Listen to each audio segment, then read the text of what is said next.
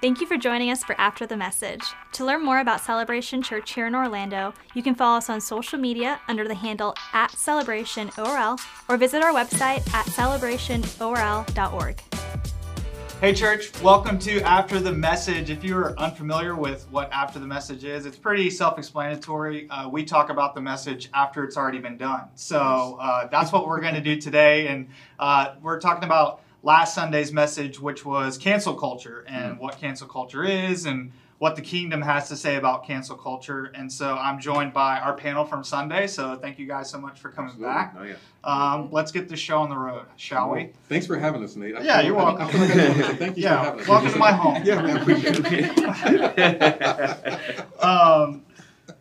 First of all, I thought it was really cool that we actually got to speak into this because it's something that the world just talks about mainly, and so I thought it was cool that we kind of took a stand on it, you know what I mean, and said like, hey, this is kind of uncomfortable and difficult, but let's dive head first into it. So the first thing that kind of stuck out to me was Pastor Keith, I believe you said there's so many opportunities for us to be offended in today's world. And so I think the first question I want to pose is this a new thing?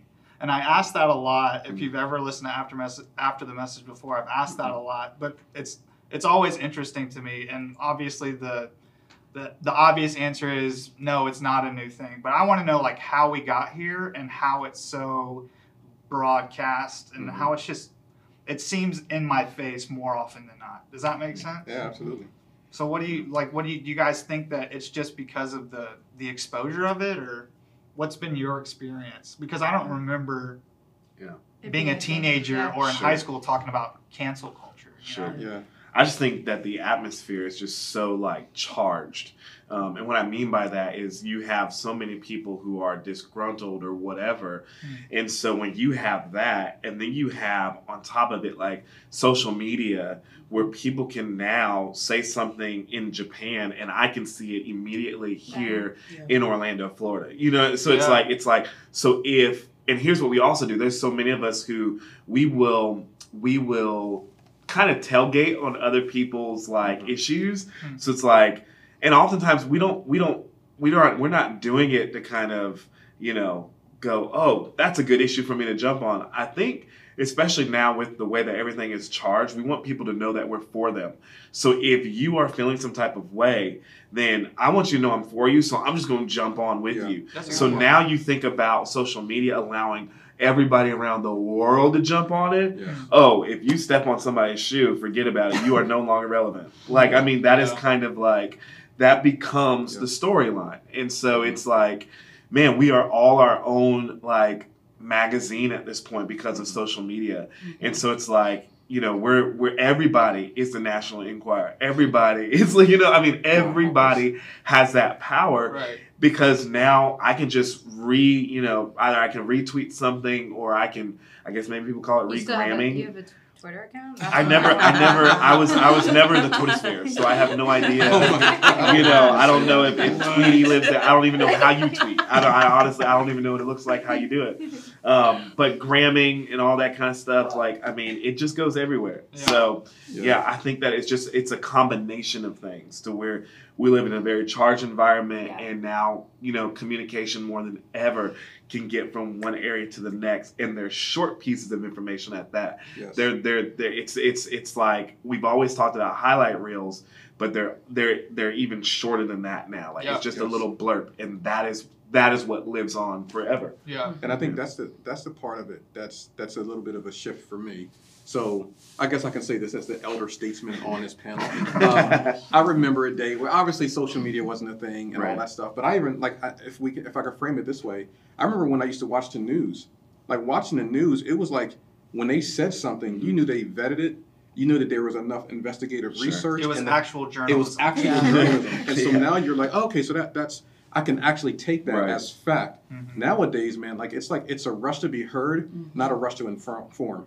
So because people are just rushing to be heard, they'll say something and be like, hey, here's a developing story, but let me give you my opinions, my feelings, all these other things that go along with it. And then you form your feelings, you get all invested emotionally into it. And then when you find out that's not a thing, often by the time we try to pull it back, that's not given with the same energy that it was given when we put it Yeah. out there. And then I don't think we realize the toxicity that just continues to be in the atmosphere that prevents us all from ever getting that clean air again. Right. So I just think that's kind of the problem. I think that's contributed to the cancel culture thing, because people by nature don't like to be wrong. They don't like to say I'm sorry. They don't like to pull things back. No. And so when you watch just the news or anything else, it's created an environment where I just want to be heard instead of like, man, I'd rather be slow to speak. Yep. But when I do speak, I'm saying something that's meaningful, that's truthful, and that's been vetted. Right. That's certainly not a part of it. And unfortunately, it gets our emotions all stirred up and everything. So I think that contributes to it. Yeah.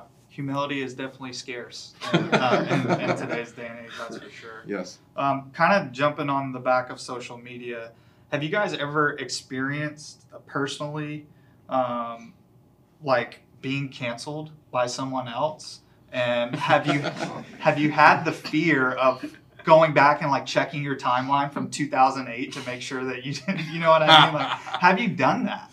Because I don't even have it anymore and I think part of the reason why I don't is because of that, because I don't want someone to judge me off of an 18-year-old Sure. Nate as opposed to 30-year-old Nate. Sure. Yeah. And Pastor Megan talked about that last week was Right. you can be judged that way. Yeah. I'd love to meet that 18-year-old. I'll tell you Do that. you think 18-year-old Nate and Josh would be friends? Like, We'd have some conversations. No, but yes, to answer your question, it's so common that people are scared of what they've done in the past that Instagram has a thing called archive, where it doesn't delete the picture, but you can hide it from other people watching it. Interesting. And it's ridiculous. Right. And I've done it twice, and I'll tell you why. As someone who's in the youth, this was before we even planted the church. There was this thing, RIP, called the Vans Warped Tour. And Yes. the Vans Warped Tour had a bunch of just loud bands, right?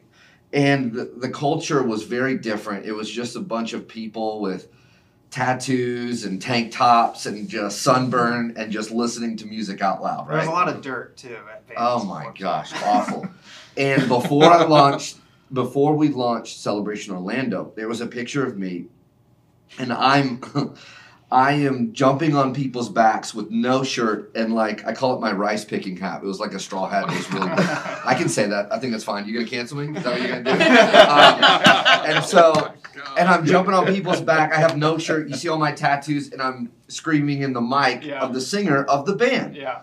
Well, before we come down here, I'm like, man, what are parents gonna think? Mm-hmm. I'm not doing anything wrong. Sure. That's the culture I love and that I'm very accustomed to. And I've actually connected with students that are from that culture. Right. But just because of the fear of students Yeah. not giving me a chance to love and serve their student, I was just like, maybe not here. Mm-hmm. And I just took it down. Wow. And I think that's a great example of just the fear of being shamed. And Lindsay, you talked about that on Sunday, Yeah. which I had no idea the level of pain involved with shame. Yeah. And so we're just scared. Mm-hmm.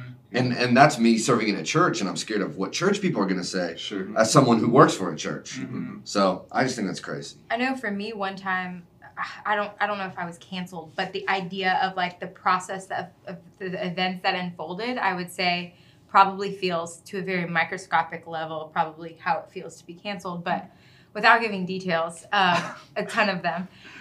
Something happened where something I had done was misinterpreted as this person felt. It's like me tripping over words right now, trying not to say Just something. confess, Lindsay. You got the confess. No, I didn't. We'll get some tissue out here. Let's go. After the Right. message has now become the confessional. You know how people measure the Bible the Bible says first Yes. come and bring it to Sure. your neighbor, and then Yes. if they don't listen, then Right. So it was one of those things where I was like, okay, I didn't know what to do, so I brought it to my leader. Then my leader ended up saying spilling the beans to the person. So then the person thought I was not going to them, and so Got it. it was a thing. And I was younger, it doesn't matter. But the way they handled it was the most heartbreaking thing for me to walk through, because my intent all along was never to call this person out or whatever. My heart was, hey, I'm going to my leader because I don't actually know what to do about this. Can you give me some guidance? Mm-hmm. But their interpretation of it was, hey, she doesn't care about me. Yeah.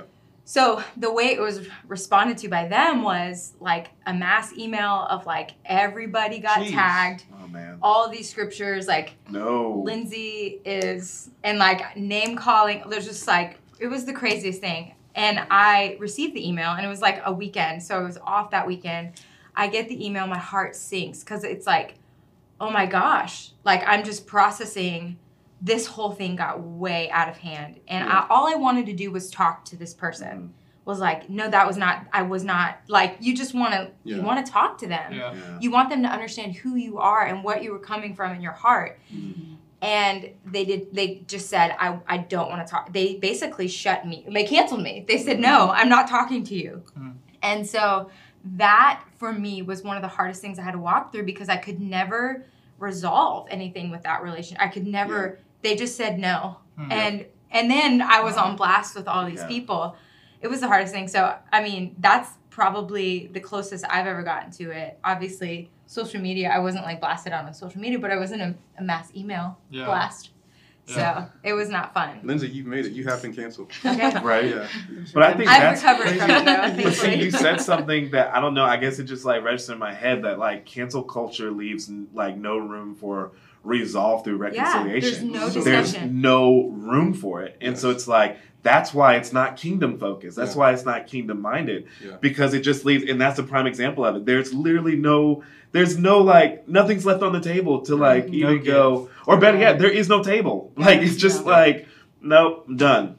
Yeah, like what if Paul was canceled? I thought about this afterward. Like, wow, Paul, he, you know, we all know he was worth being canceled at Paul a time. killed a guy. I mean, For the church. But like he did so much more for the faith than like if he had been canceled based on his previous acts. But And here's the beautiful thing is that with Paul, people tried to cancel him. Like when they found out, like, hey, like Paul's a believer, they're like, nah, man, that Paul. Yeah. Like, but there was other people that said, no, he's been changed. Right. Let's let me bring you in. Let's have a conversation. Let's watch his journey. Let's look at his growth. And then they were all able to say, oh, I see. Yeah, the Paul that we heard about. That's not who this guy is anymore. Yeah. So I'm glad you said that because that actually is a healthy way of showing someone who has a past, someone who is willing to recognize your future, bringing you into community, allowing community to discern it together, and let us move forward with what the calling and plan of God is instead of like, let us just keep everybody at a distance. I think that's a great reference. Yeah. Could you imagine if, as the church, like we were intentional and like we actually went after those people and said, "Hey, come here because we're going to give you another opportunity." Yeah. Like how powerful that would be. Like someone who has been canceled, Yep. and we actually went after that person and said, "Hey, I know that God has more for you, and I know that He's created you to be a certain way, and maybe you're not walking in that right now, but." We have a door open for you. You know what I mean? How powerful that would be as the American church. And I think that could really like shake the foundation of who we are as a culture. For That's sure. powerful. I just think the church is so busy canceling people that we would be pulling double duty. Yeah. So I we mean- can go into that. Hey. I'm gonna call it what it is, man. It's after the message, man. We don't have to be polished here. So okay, kind of along those lines, what is our responsibility, I guess, and what's the difference in, you know, Proverbs talks about like don't surround yourself with idiots. Yeah. You know, what's the difference in that as opposed to like being open and welcoming those types of people? Like, how do we? It seems like a fine line. yeah. Yes. So how do we walk that line? You guys think? Wow. Daenerys, what do you think? I don't. I mean, you're It's justice, really so fun. I am That's very, why very I want to hear high what justice. Justice So that's has to really, say. really hard. It's a lot of prayer Yeah. first Uh-huh. before you start surrounding yourself around people that you know like probably don't love you. Like that's, I mean, that's not an easy thing to do, but it's really. And James, it says that mercy triumphs over judgment. Yeah. And so it's giving that benefit of the doubt or that grace. And even recently for me, like before in like high school when like all this social media and justice stuff was popping up, like I was going in. Like I was the tweeter. Like I was tweeting people going off on races. It was really crazy. Yes. But now like I've learned how to have conversations with people, like people on Facebook that I've been friends with for years, and we have different opinions. I'm like, hey, have you ever thought about this or considered this or thought about it and this way? And we've actually had a we're like strengthening our relationship now that it's like, okay, like how about we don't handle this over social media? Yes. Let's text about it, call me about it, and then actually walk out the process of it instead of like casting the finger like, no, you're wrong, you're stupid for doing this. That's not what Jesus does, and we shouldn't do that either. Right. Absolutely. Yeah. I agree. And I think it's okay to recognize that there's a difference between canceling somebody and unfollowing something. And I think that if we can have a healthy boundary around those things. So boundaries are good. Like Dr. Henry Cloud talks about the importance of having boundaries. And so I have an opportunity to choose the types of things that can influence me on a day-to-day basis. I have a right to choose that. However, what I don't have a right to do is I don't have a right to cancel anybody. Right. So perfection is not a requisite for critiquing, but none of us are qualified to cancel. Sure. So I can observe and say like, hey man, I'm not sure how I feel about this. Yeah. And in the season that I'm in, and maybe be based off of just the way I'm wired, I'm choosing to not engage or this. So let me give you a practical example. If it comes to my attention that an organization that I go to, a place that I spend money, that they are taking those resources and are supporting racist activities, it's my choice to then say, I'm choosing to not engage in that anymore. I'm not going to continue to fund something that I am diametrically opposed to. Sure. However, I am not going to remove their dignity. I'm not going to try to take away people's jobs. I'm just choosing to place a boundary around what I'm choosing to engage in. And so I think that's a healthy balance for all of us to recognize that canceling somebody is something that's not kingdom, but I can create boundaries. So unfollowing something or choosing not to give something influence into your life, I think that God would want us to do that. Like I think the Bible talks about bad company corrupting good character. Sure. I think we all have the responsibility of creating healthy boundaries, but we can't remove dignity while we're doing it. I was thinking about this because I felt like we touched on the accountability side of things, but I don't think we like dove fully into it on Sunday. And you know, we do have a responsibility to hold people accountable, but I think where we sometimes get it wrong, and correct me if I'm wrong theological, but I have never been successful holding somebody accountable that I don't have a relationship with. Yeah. And so I feel like it's incredibly important to be so aware of the importance of the sphere you have, like your people, your relationships, and that's where we have responsibility. And so, like, to your point now, you don't, that balance of who do you let in your sphere and whatnot. I think you have, we know there's like levels of closeness, but there's got to be some relational component if there's going to be any benefit from holding them accountable, because they're not going to trust you. They're not going to be open to your words. And I think you can measure that if you attempt to engage in a conversation from a past high school friendship that you guys have differing views. Well, if you don't come in with a level of mutual respect and some semblance of like, relationship with one another, it's never going to lead to anywhere. And I think you can kind of measure that. Like if you end up getting into like a tongue lashing back and forth thing, you're not changing that person. My husband is a debater at the very core, and he's also an Enneagram 5, like the two of you, Justice. So he will talk somebody's ear off trying to teach, and he's like, I'm just trying to help them see and change. And I'm like, okay, but how much more time are you going to invest in this if they're not listening? I can help them. Yeah. I'm just like, exactly. Yeah. She always thinks that. I'm like, we're 6 months into this text thread. Like, this is a real life thing. This is a real thing that I deal with. But anyway, so it's like, I think that's the point for me, is like, do I have a relationship here? Are my words going to even be met with like, is it going to actually matter in this moment? I don't know. I was listening to something, and it was talking about how our minds start to function with the way that, so we start to think about our minds in the way that technology is advancing. So we used to think of our minds as like the steam engine. So the phrase is like, the wheels are turning. That's how we thought of our brains working. Now we think of as advanced technology as processing. So whenever we talk about that, we talk about processing. So when we look at the filter of relationships, we look at the filter of, well, I have 300 followers, so I must have 300 relationships. Yeah. Mm-hmm. So whenever we are posting something, we're thinking like, well, I can call them out because I have a relationship with them Sure. because they're Mm-hmm. I follow Wow. them, they follow me. That's Yeah. really good. But what you're saying is like you have to be close enough, Yeah. you know, Yes. to be able to even say those things. So I think we just have to make a switch in our mind from however many people you have following you to who are you talking to on a regular basis. Yeah. And I think that's one of the hardest things for us to kind of comprehend, because we do think in terms of big media and a lot of people. Yeah.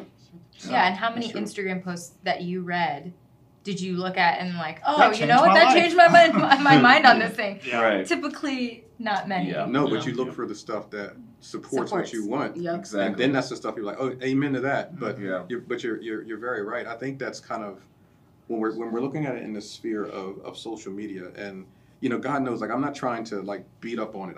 Sure. You know, I think it's a wonderful tool, and it's great for relationships and all that stuff. Yeah. So we're not vilifying it. It's amoral. However, we just see that there's so many things that can be done with it. But when you do look at the influence of it, like I've found myself when I've had conversations. I think Danira, you and I were going somewhere, and we were listening to I think Andy Mineo, and it was that song about friends. And he's like, well, that's not what friends do. Mm-hmm. And then one of his lines, and I'll paraphrase it. Otherwise, unless Nate, you want to rap it. No, I don't know it. But it was something about like telling me that I'm right when I was wrong, or when I was wrong, but you didn't tell me that I was wrong. Like ordinarily, you would think that people just want someone who's going to ride their coattails and tell them that you're good at Sure. everything. But it's like that's not what friends do. If I'm wrong, a friend will actually tell me Yeah. that I'm wrong. Mm. So when we're talking about like this community and relationships, I think it's really important to make sure that you have friendships, not ones that are just going to say amen and support every decision you make. Mhm. But I think true friendship is ones that can actually say to you, "Hey, bro, you know what? You're wrong on this. Yeah. Let me show you kind of how this can come across." Yeah. I think that's what really is the weight of true friendship, and I think that's my challenge for all of us, is not to just be people that come alongside and agree and endorse, but actually can have those proximity conversations that says, "Hey, man, this is where I think you're wrong, and this is where I think it really matters." I don't think social media is always a place to air that stuff out. Right. Right. Like I've Right. often would see things posted on social media, and I'm like, "Who's that for?" Like I can tell, like you're Yeah. making a statement Mhm. that sounds like you're addressing an individual. Well, talk to that individual. Yeah. Exactly. Give him a Keep call. it Like, subtweet. Yeah. who's this for? And you said the word tool, and now it's making me think of something. I think the world uses the tool of social media to blast people, to shame people, to call people out. We can't use that same tool for our friends and That's right. expect a response, or like it's like you can't use the same tool that is Expect a being different used result. expecting Yeah. a different It's result. called Exactly. Yes, True. it's true. True. It's true. Those people are tools. There is no tool. No, I'm sorry. That's what you're here for. I know.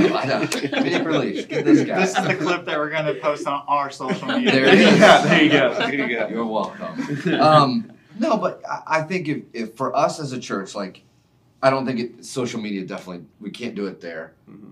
Which is why I love small groups, because small groups changed my life. In small groups, you can build that relationship to have the conversations that are safe, Yeah. that Yeah. people aren't like setting a Zoom recorder right in front. All right, now we can Yeah. start a small group. Yeah. Like it's none of that. Yeah. But if we could be the church that listens to people who love Ben Shapiro, but also be the church that listens to people that love Sean King, and we can have a safe environment. But the key is not to say, here's where I think you're wrong on these policies, but like, what does this say right. Sure. about your belief and what you're pouring into Yeah. your ears? Yeah. Because people like, oh, that's my guy. Well, sure, that can be your guy if this is your guidebook first. Yeah. Yes. And if we filter our guys or our people through this, I feel like a lot of us would be shocked and unfollow people, not cancel them, Yep. but unfollow them. It would help this. Yeah. Yes. It's Absolutely. a You good know. point, man. Yeah. It's a really good point. It's really Yeah. good. I kind of want to visit the story a little bit that we talked about Yeah. with the woman caught in adultery. And so I'm sure that we've all heard different theories posed on this question. What was Jesus doing when he was writing in the sand? What's your theory? What do you think he was writing? Well, What was the point of that? I think there's several layers to it. Mhm. What I'll tell you is the most theologically consistent, without doing a whole lot of inferring, without things that can't be verified. Like, these are arguments out of the dark. So what we're gonna look at this. What Jesus, I believe, was showing, because he was being confronted with this dark, sinister situation. And here's what we got to remember. Like, the motive was they wanted to trip him up. And it was two sides where they basically thought they had Jesus trapped. One, because they wanted to see if Jesus was going to go against the law of Moses, and that would be, oh man, gotcha. Or two, he was going to actually go against the Roman rule, because technically the Jews didn't have a right to kill anyone, which is why they had to take Jesus to Pontius Pilate. Right. So if Jesus were going to go against what Moses says, then we got you there. Or if you're going to say, yeah, go ahead and kill her, then you're actually going against the Roman rule. So they were trying to trap him. It's a lose-lose. It's a lose-lose. Yep. So Jesus, in his brilliance, was able to navigate through it all. As the Bible would often say, he slipped right between the crowds. Like, that's what he was doing. But here's what I believe we saw with Jesus, because he was confronted with this, and his posture was to turn and to start writing in it. I think what we're seeing is that we have a God who's willing to get his hands dirty in order to get us out of the messes that we create. So I think that's the most consistent thing that I've seen in Scripture, where we look at the nature of God throughout the course of the Bible, and when he's being confronted with, like, again, the accuser of the brethren, that's the enemy, the opposer. When he's presenting these things before God, it shows that Jesus' response was not to judge, but to get his hands dirty in order to bring reconciliation and restoration to it. Wow. Anybody else want to take a stab at that? Or? I always thought it was a phone number. Yeah, that was my second. You know, Well, you know, I know did you say it's on phone Sunday number. that he could have been writing down names of people Yes, Yeah. that had also been listing No, out she- sins. Yeah. But I love that. I love the fact that it's like what you said, I don't think I've ever even heard before. Even though that's kind of maybe, but just that he is willing to get his hands dirty. Because, you know, for us. And so like that in and of itself, man, that's the brilliance of our Savior. Yeah. Can I ask a question? You may. Sorry, Nate. No, you're fine. No, so like you pointed out when we were talking a little bit before Sunday about how there was that section that this story in some translations of the Bible is not there. Why is that? Like I'm just asking Pastor Keith because I feel like I you're want the only Josh to one. speak to that, because he's actually the one. Because that is presented it peculiar the to community. me. It was Like, good. why does it say? Yeah. So I think obviously it's a representation of grace, right? Mhm. Jesus doesn't cancel her; he shows grace. Yeah. And I think sometimes when you institute and show grace towards people that people will try to cancel, people are like. That's why religion doesn't work, because it's a set of rules. And when grace is shown, it's like, no, you broke the rules. Like, you got this is what you deserve. But I'm like, but Jesus like, oh, but I'm going to give you grace, and it just like doesn't make sense to us. Yeah. And so I think when Jesus shows grace in the story, these religious writers and I was going to say transcriptors. That's not a word. Transcribers? Is that it? Scribes. Someone help me. Yeah, what- Yeah. When they did, and they read the story, they're like, "Oh, that's not going to us. How are we supposed to teach it on Sunday?" Yeah. Then people are going to question all these other things. Then we have to show grace for an unlimited amount of things that people are going to screw up. We can't do that. Yeah. And so when I'm reading this in my study Bible, it says Jesus giving license to this girl, like I'm showing grace to immorality. It blows people away. Yeah. And so instead of people shouting back at Jesus when he says, if you guys are good, throw a stone. Instead of them arguing, they go, this doesn't make any sense to me, and they just peace out. Yeah. So I think when people try to wrap their head around the magnitude of Jesus' grace for this lady, but also for us, it hurts their mind. Yeah. And instead of processing, see what I did? I see. Instead of processing this, they just go, I'll just cancel her anyways and leave and go about my day, which is what people do Yeah. every single day. Yeah. Interesting. It would be cool to know. I always want to know like the after effects of an encounter with Jesus, and obviously we don't have that written down, you know. Yeah. But Like what happens next? yeah, like what did the she? after the message of. Yeah. Yes, of these miracles. Did Yeah. she listen to him and sin no Oh, more, that's a or good you know point. attempt to Yeah. go down the right road, or did she go abuse that and go, okay, cool, I can go back to my day job? you know, or my night job, whatever you want to call it. But Too far. sorry. Oh, there it is. Ding. So the last thing I want to talk about, because I think this is really, really important. Wait a minute, I want to say something because Please what you just said was really powerful. Thank you. When we're talking about this lady and her desire to move forward, like it's almost like the woman at the well, like has this encounter, has this history. Jesus like has this powerful conversation with her, and we're going to talk about that in another episode of After the Message. But then she goes back and she's like, "Hey, you guys got to come and hear this guy. He told me everything that you ever could imagine about my entire life." And she turns into an evangelist. So we kind of get a chance to see that. But it did make me think, like, I wonder how the guys that she used to be with responded to this life-changing encounter that she has. And so we see this, whether we're talking about Paul, whether we're talking about other people that have had these encounters with Jesus.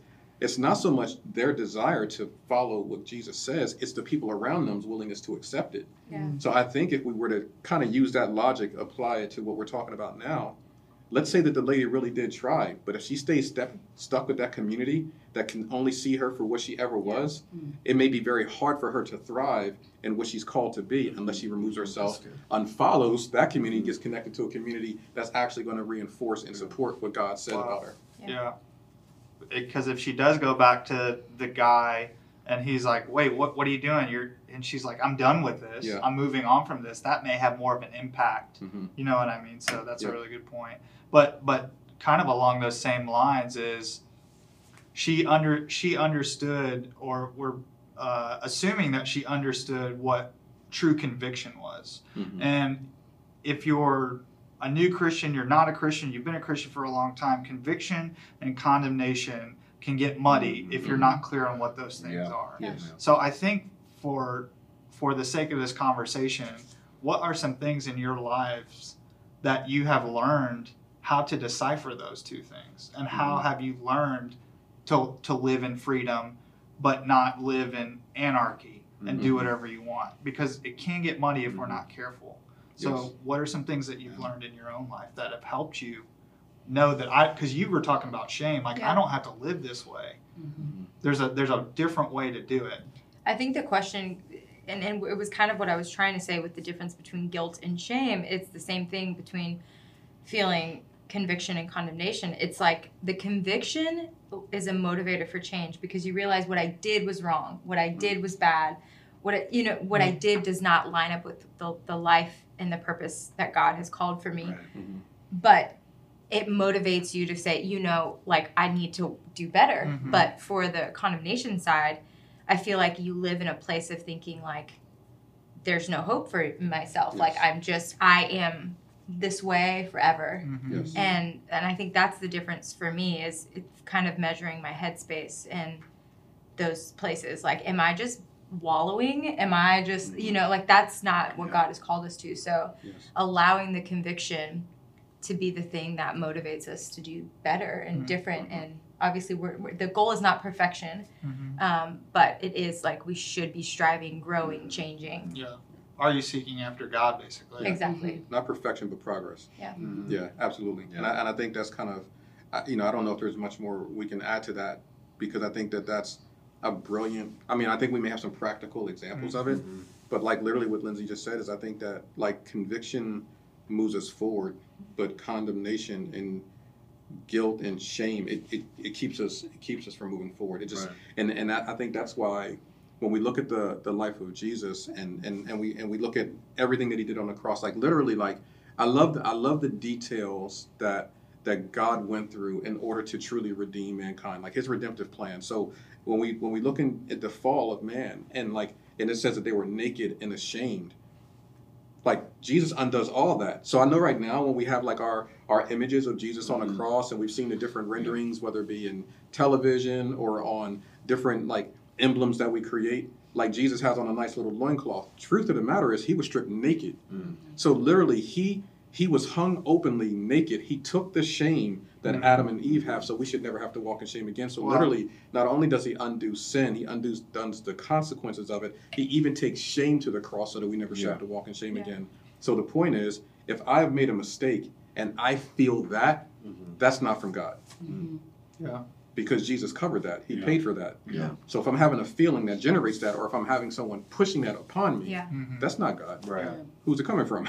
Yeah. I'm always a big question of like, if this isn't God, who is it? Yeah. It's really black and white for me when it comes down to like motivations and feelings. Like, if this isn't a God thing, then who is it? And Yeah. I think we can fill in the blank on what that might be. Yeah, for sure. And that just brings about personal responsibility to wrap up the conversation. Brings about personal responsibility on us on how we treat the other people. Are we trying to help them see Mhm. the other side of it, or are we condemning them and casting them out? Yes. You know, I think if we put more question marks at the end of our sentences instead of Mhm. exclamation marks, So true. we might Yeah. have a little bit of a better relationship with the people that we encounter. So true. Man, thank you guys so much for doing this. It's been a great conversation and always helps move me forward, and I really appreciate it. If you guys have any questions about what we talked about today, or you just want to say what's up, you can email atm@celebrationorl.org. That's after the message, atm@celebrationorl.org. We love you guys, and we'll talk to you next week. Thank you for joining us for After the Message. To learn more about Celebration Church here in Orlando, you can follow us on social media under the handle @CelebrationORL or visit our website at celebrationorl.org.